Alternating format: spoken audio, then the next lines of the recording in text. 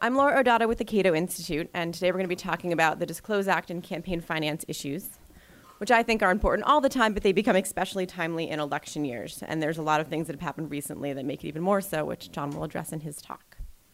So going into our speaker, he's John Samples, the director of Cato's Center for Representative Government, which studies campaign finance regulation, delegation of legislative authority, term limits, and the political culture of limited government.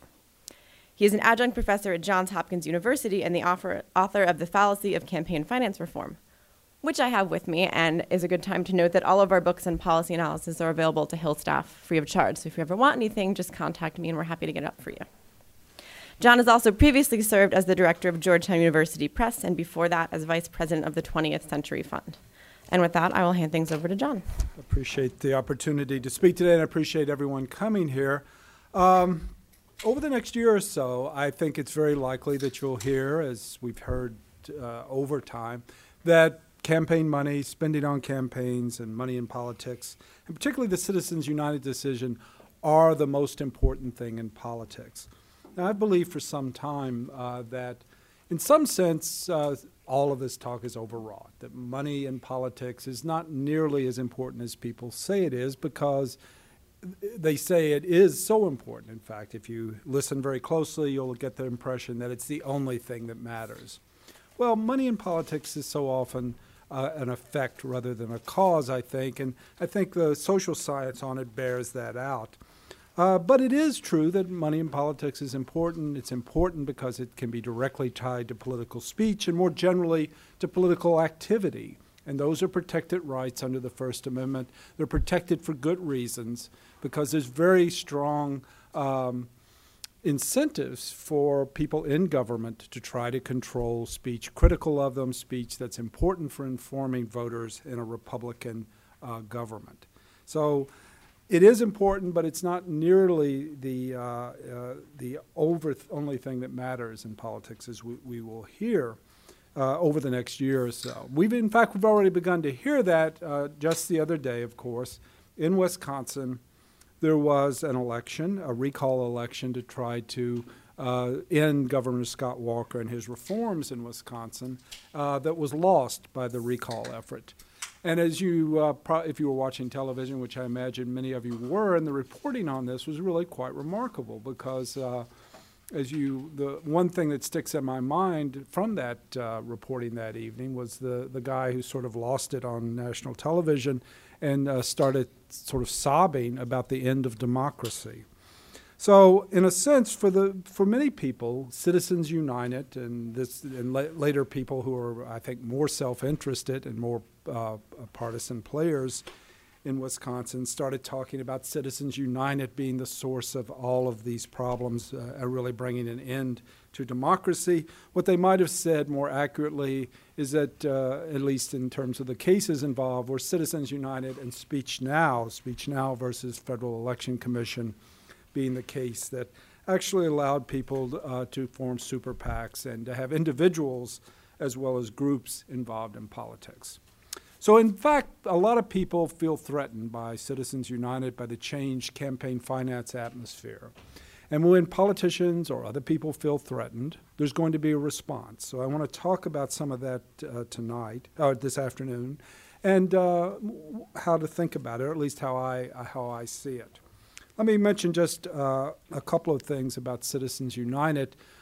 Perhaps now the case has been widely discussed, but basically, the Citizens United decision and the decision that followed it, Speech Now, is a vindication of spending money on politics to produce political speech. It starts with the idea that there's two kinds of people in the world, in the political world, insiders and outsiders. Insiders, that is, people that are connected to the people you work for, to candidates for office, to officials, congressional members, and also to people running for office, and to political parties. They are the insiders, and they are covered by one set of rules, all right, which is campaign contribution rules and so on. But there's another group who are outside of that, who are said to be independent or outsiders in the system, and they want to spend money on political speech.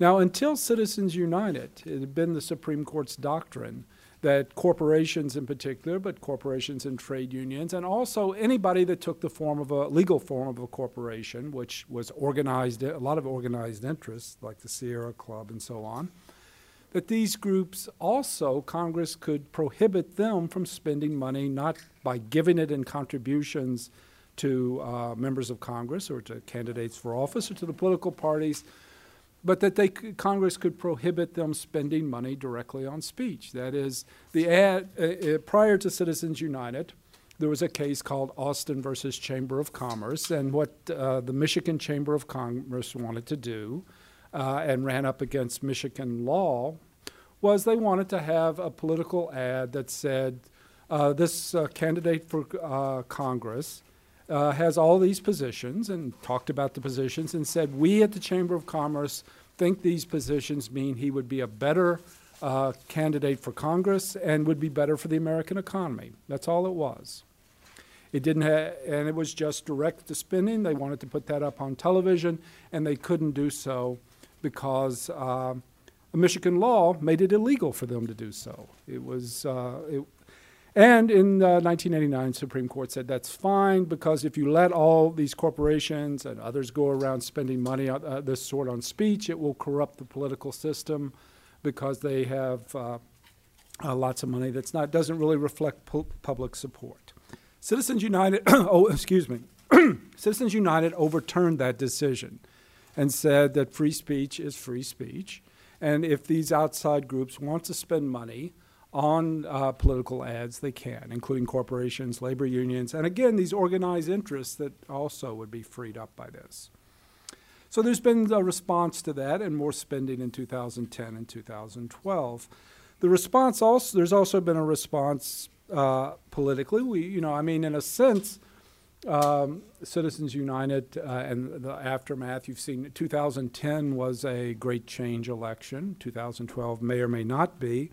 But on the other hand, of course, 2006 and 2008 were great change elections, too. It's not clear that Citizens United itself is the origins of it. It's not clear in Wisconsin that Citizens United and the spending, additional spending, was a big cause of what happened. Consider that in 2010, the same two candidates ran against each other in Wisconsin that ran in 2012. There was a great deal more spending on that particular race and on the recall than there was in 2010. Governor Walker won the recall election by 1.1% more of the vote. So the money had a very limited effect. He won by 5.8 in 2010 and a little over, I think it's 5.2, and then a little over 6 in 2012. Money in itself had very limited effect, I think, in that context.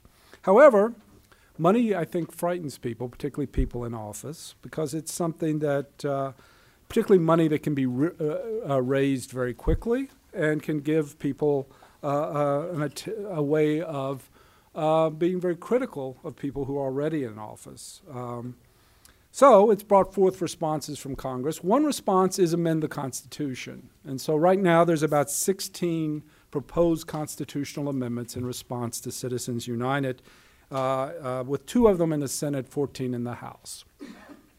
They're remarkable, actually. I think it's likely that none of them will ever become part of the Constitution. It may well be that the people who introduce them don't believe they can become part of the Constitution. Some of them are quite extreme. 2 of them, in fact, ban private spending on elections completely. In other words, 2 of the amendments say that the only money that can be spent on elections in the United States is public funding or money raised by taxes. And that would lead to the remarkable outcome that people who tried to spend money, their own money, on buying ads on television would be subject to criminal fines. They would be arrested, presumably. One of the amendments says that criminal penalties are prescribed for this activity. Pretty remarkable.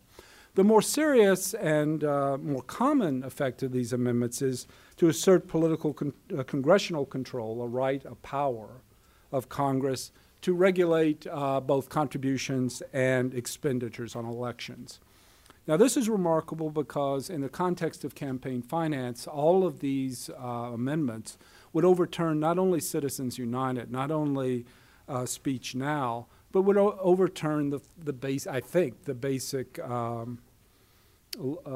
decision in the campaign finance area, Buckley versus Valeo, in the sense that Buckley denied to Congress the power to put limits on expenditures, right? Because if you're spending money as a candidate, you are exercising free speech, and limitations limit the amount of speech. As I understand it, these amendments would resuscitate that right to limit expenditures in general, not just independent expenditures by outside forces or outside groups, but also by everybody. So if you're going to get an amendment, in a sense, the proposers are saying you might as well get it all. And if Congress, there's very clear evidence if Congress had the power to limit expenditures, they would use it. The very first bill that passed Congress in what I would call the new campaign finance era that begins after 1968. 1968 was a year in which television changed American politics, both in a number of different ways. An incumbent president was essentially driven out of the race and so on by, it was thought, television. The very first bill introduced and passed one house of the regarding campaign finance in 1969 was the one that limited spending on broadcasting, right? So broadcasting causes a problem in 1968. You get limits on it. So you would get limits on expenditures and I think a fair dose of incumbent protection. But again, all of these are things out there that are supposed to overturn Citizens United. They would do that. They would do much more than that. And because of the constitutional process being the way it is to amend it, it's unlikely these things will get close to coming through. But it's possible that something similar would at least have a run at it. It's not clear. What Citizens United does do very clearly in the decision itself is in the middle of a lot of muddled thinking by the court on disclosure. Justice Kennedy says that, disclosure is clearly a way that you can deal with spending by outside groups. So we have a renewed version of what is called the Disclose Act, which is a disclosure bill primarily. And that right now is in the House and the Senate. I want to talk a little bit about just the Senate, because this is the thing that is the Disclose Act has gone through now at least a couple of years of refinement. And if something comes out of Congress eventually, it might be the Disclose Act. It would look something like that. Now, what's the content? I'm going to focus on the one in the Senate, which is narrower, and also is the Senate is the real hump. That is, you got to have 60 votes to get a Disclose Act out of the Senate. And so it's smaller than the House Disclose Act, but it's also the one that is most likely to become law, at least, or has the best chance of that. So the Disclose Act in the Senate focuses on these outside groups, specifically corporations, labor unions, super PACs, which are the Speech Now groups of individuals, and then a 501c4 groups, which is part of the tax code. These are basically groups that are organized under the tax code that can spend part of their money on political activities. And then an older group, older designation also under the tax code called 527 groups. If you followed campaign finance through the aughts, you will know of 527 groups. They were one way prior to Citizens United to have spending by outsiders in the system. And it's a fairly straightforward and simple bill in some ways. It requires disclosure of supporters who spend more than $10,000 or more. In actual political ads and so on, there's disclosure of the top 5 donors who give to a group who then run some political speech. In some cases, only the top 2 donors are required to be disclosed. It depends on whether you're on television or on radio. There's also what's called disclaimers in it, that is, or a stand by your ad statements. And what this means typically is, and this is in the bill, is that someone who is the head of a group who is running the ad has to appear in the ad and has to say certain words. Now, that may sound like coerced speech, and it is, but it has been, they believe that the Supreme Court will support this. And it's typically that the person has to appear, they themselves, a person has to appear, and they have to say, my name is this, I am the head of that, and I stand by this ad in certain ways. Also, what goes with that, in some cases, there's some administrative discretion, is you've got to tell who your funders are, top 2, top 5. Who brought you this ad, who paid money for it. The bill also has a number of different things about trying to, particularly there's a great concern about these 501c4s, that they are not disclosed now and that there would be money, whoever is funding them would have to be disclosed. So there's a great deal of effort to hunt down those people, as it were, those institutions. There's also a fair amount of discretion granted to the Federal Election Commission in the bill to make additional rules as you go forward. That's typically part of the case you would find with the FEC, but it seems to me that this is not the whole story. There would be a significant amount of discretion for the FEC in carrying this out. Now, what's the problem with this? I want to make some comments generally about that. Typically in these issues, now let me drop back for a minute to sort of note where we are here.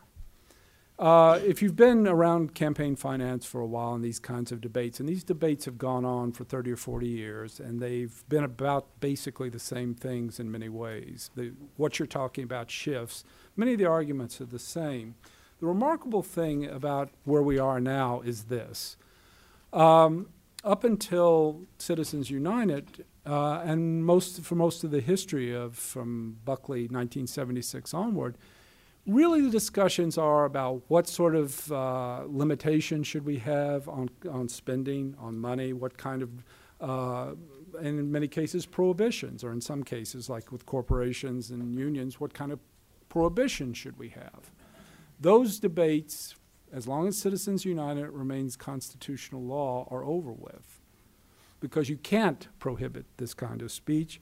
So essentially the debates are going to center around disclosure, because disclosure is the only real robust regulatory tool that is left. Prohibitions are gone. Limitations on speech outside the system, like contribution limits, don't make sense because you're not making contributions. Or expenditure limits have the same problem, because under Buckley, expenditure limits are unconstitutional. So the debate is centering on disclosure. This is a remarkable, remarkable change. And as long as it centers on disclosure, it's not going to be talking about prohibitions, and indeed that can't be the case. Now, the debate about disclosure is this. What is the problem with disclosure? Disclosure has been approved by the Supreme Court because it prevents corruption in regards to contributions. And I'll return to the other in a minute, to the other justification for disclosure. The problem with disclosure is chilling speech, right? That is that once people are disclosed that they're supporting particularly a controversial political candidate, they will be attacked or perhaps even threatened and so on. And if you want to see a case study of this, read Justice Thomas's partial dissent in Citizens United. He was the only one in that case that thought the disclosure rules should be looked at more, should be unconstitutional too. And it is because in a case that he quotes extensively from in Washington, people were actually threatened for their political, and a lot of the publicity led to a lot of nastiness that would lead to you or me to not get involved in politics. So the real issue is publicity following attacks, and does it keep people out of the system? This is particularly important for publicly held corporations, that is, corporations owned by shareholders, because really, one of the ways I think about campaign finance is not so much about general welfare regulation, but sort of partisanship and political considerations. And so if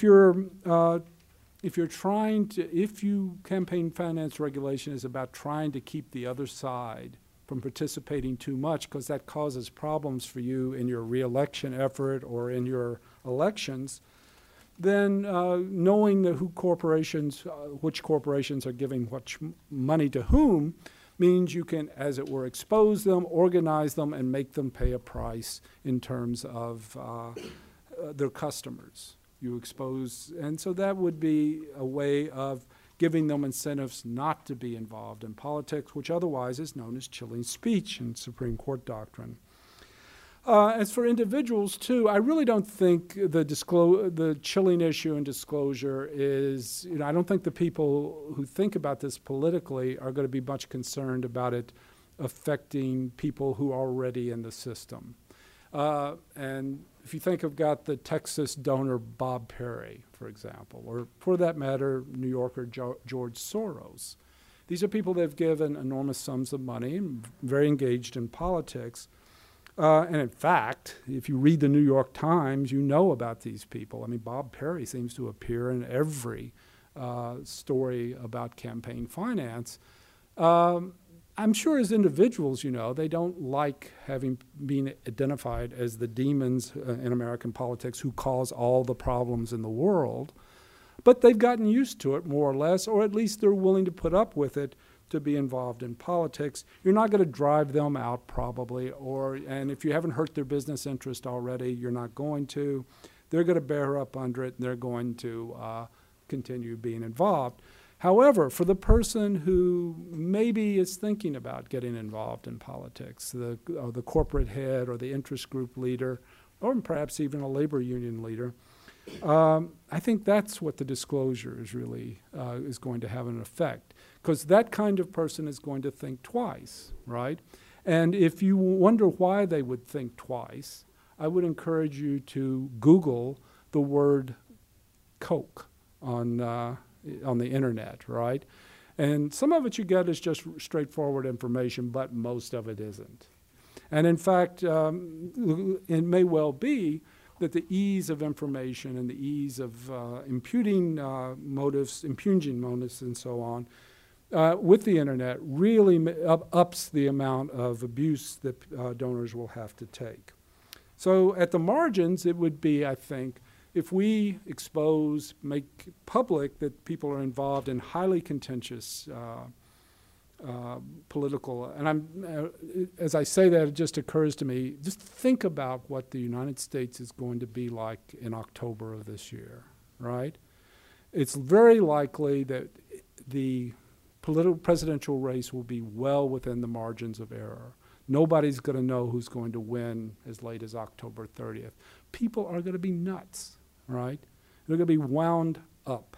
And in that context, you're really going to have a lot of stuff that I think will hope to chill speech and so on. So that's the argument. It's been the argument along. The Supreme Court has not been particularly forthcoming about that. The FEC created an exception for groups that can prove that they're under some kind of threat, and there's been one group, essentially one party, that's been given that.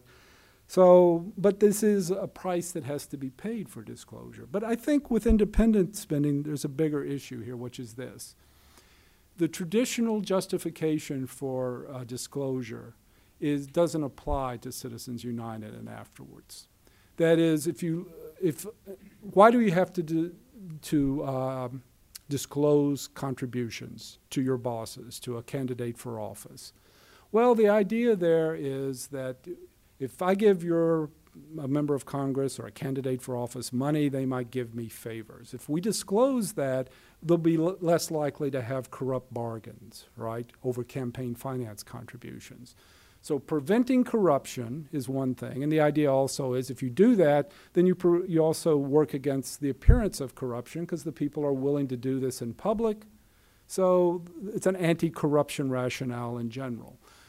The thing about Citizens United and afterwards is they are not giving this money to members of Congress. They are not giving it to people challenging members of Congress. They're not giving it to the two political parties. They are organizing into groups that are, by law, independent of all of that. So the justification, the anti-corruption justification, doesn't work. And in fact, in Citizens United, Justice Kennedy says that independent spending, and that's what the jargon term is, cannot be corrupting. Well, so you can't disclose it, right? No, you can't, because there's another justification for disclosure that goes back to the 70s, which is basically educating voters. Here's the idea. If I, for example, don't know a lot, many Americans don't know a lot about politics, don't know who's running, don't know who's representing them. If I can look around and find information that is sort of a way of bypassing more difficult issues, but giving me good information about how I should be voting. For example, if I'm a liberal and I look and see George Soros is spending $75 million, or actually $25 million, against George W. Bush in 2004, I will conclude, and I don't know if there were any liberals in America that hadn't already concluded this, but if they hadn't, they can conclude, gee, I think George W. Bush may not be a liberal. Maybe I should vote against him, right? This is the basic idea that you can get from these, and it's in a sense, it makes sense. I mean, do you trust people that just say stuff or people that put their money where their mouth is? Well, George Soros or he's a Bob Perry, put their money where their mouth is. You can take it seriously. If you know their political positions, maybe you should follow them in sort of a way of educating you about how to vote.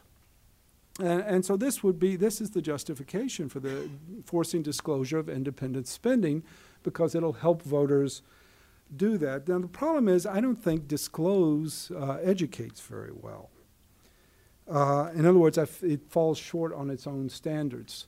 That is, what do they do? What does it require? Well, you're going to get a CEO saying, I, John Samples, and I'm the head of something, or I'm the head of an organization, and I approve this ad, right? Think about it.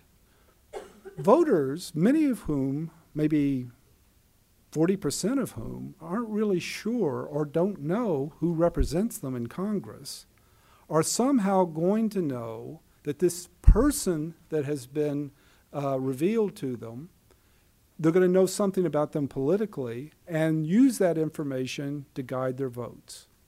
Now, what they might do is say, if I, Bob Perry, head of whatever home construction company he has, they might say, well, he seems to be the head of a business and I don't like business, or I like business, right? But that's still not particularly revealing information, particularly because voters have this paradox of it's very hard for rationally to gain a lot of information about politics. I would point out also, though, that the information is probably going to be used negatively. People are going to use it to vote against somebody because they're head of a labor union or head of a corporation, maybe. Or they might not. The names of the organizations that may be revealed may not be the Fund for a Better America or something like that, which may actually be the name of one. I hope not. I was trying to make one up there. But you get the idea. The names will be very general, very good. They won't convey any information. But the thing it will do in some ways, in the sense that it's taken up, and I think the reason disclose exists and disclosure works politically, is very negative things are going to be said about a lot of people that are big donors. And the Soros, the examples I've given to you already, Soros, Perry, the Koch brothers, and so on, these are people who have really been demonized. So you're really going to have trying to move voters with very negative attacks on donors. There's going to be very few people saying, oh, gee, well, that guy, I support that position. I know that person shares my views. I'm going to vote for the candidate because they are funding ads. In a sense, the problem of disclosure is that they don't meet the educating voters criterion of disclosure because they make public deliberations, public discourse during campaigns, they make it much more irrational. They focus on individuals. The individuals are then demonized as a way of trying to either move votes or to keep them out of the political system. And you end up with a completely ad hominem kind of debate about politics. Now, you can say, if you're a realist, and I'm pretty much a realist about politics, well, that's just it, or Justice Scalia saying, if you can't stand the heat, get out of the kitchen. But from the larger perspective of disclosure, which is supposed to be about educating voters, it's just making voters more irrational than they would have been otherwise, right? Otherwise, they might have been ignorant otherwise, but they're going to be both irrational and fairly negative. So that's a problem with disclosure. It doesn't meet its own standards. Okay, so what's the skeptics of campaign finance, which I would count myself, campaign finance regulation? What do you do now? One answer is do nothing. You just keep fighting about disclosure. You try to get them to take stuff out of it, which they already have on the Senate side. You point out that speech is being chilled, and less often you point out that it leads to irrationality in public deliberations. And you hope nothing happens. And really, I should say at this point, disclosure, what this is about primarily is maybe about corporations, but about these 501c4s, which is a concern by some that they will be funding corporate money that's undisclosed into the political system. The problem with doing nothing is this, it seems to me. After this election cycle, in which probably the Republicans will enjoy an advantage in outside money, an advantage that will lead to parity, probably, with President Obama. If the history of campaign finance tells us anything, is the other side just doesn't give up and fall over, right? Democrats were behind before in the 1990s. In 2002, they pulled even with outside money and started raising outside and so-called inside money. And they've kept that advantage for the last decade, right? So what you would see is the 2012 would lead the Democrats to start raising outside money. And so if you work for a Republican, and if that Republican is from a district in which Mitt Romney gets 49 or 50% of the vote, you're going to see super PACs in 2014. Your boss is going to see, you won't, presumably. In 2014, super PAC armadas are going to start showing up in your district, funded by George Soros, or there must be someone else that will show up also. Maybe those Hollywood people will show up, you know. And they will say mean things about your boss, all of which trying to get them unelected. The history, again, is this. McCain-Feingold attracted 20% of the votes in the House and the Senate, the final version that passed, from the Republican Party members. If you look at those Republicans that voted for McCain-Feingold, the Bush 2000 take in their district was 49%. As long as there's going to be Republicans and as long as Democrats are going to get back in the game, there's going to be threats to vulnerable Republicans, and they're going to wonder if there's anything they can do. And let me be honest here, this is not a moral condemnation of these people, Democrat or Republican. If I were in their shoes, I also would probably, I'd like to think I wouldn't be. I'd like to say, well, free speech, let's just have more of it. But if people were saying untrue, mean things about me, I'd be inclined to think, how can I stop them from doing that? And the only answer left, really at this point, unless someone comes up with some smart new stuff, is disclosure. So and my point is, disclosure may well win down the line because it may have bipartisan or a significant amount of bipartisan support. And Senator McConnell may either not be here in the sense he's retired, or he may not be able to control that ultimately. The Republican Party has been pretty good. Remember, the House wanted to get rid of 527s about 6 years ago. The Senate, Republicans in the Senate killed that. McConnell's been a tremendous source of support for free speech in general, even when in that crucial era when it worked against his party's interest, I think. But it's not clear that that will continue. So, is there another alternative? And what I want to be exploring at Cato in the next, is there a kind of disclosure that can do what we needed to do, which is not chill speech and yet can inform voters? And let me just finish by saying the political scientist Bruce Kane has proposed something like this, in which instead of talking about people who, after all, nobody really knows who they are by and large, you talk about what we're interested in is interest, something like that, so that voters can understand not just who's giving the money, which doesn't really help them all that much, but where the money comes from, right? Which is what they presumably are interested in. And if that you can do that, then there's the issue of you also aren't talking about people, and the ad hominem nature of disclosure will be lost, which would be a good thing. So I don't know if this will work. I'm not endorsing it, but it's a possibility.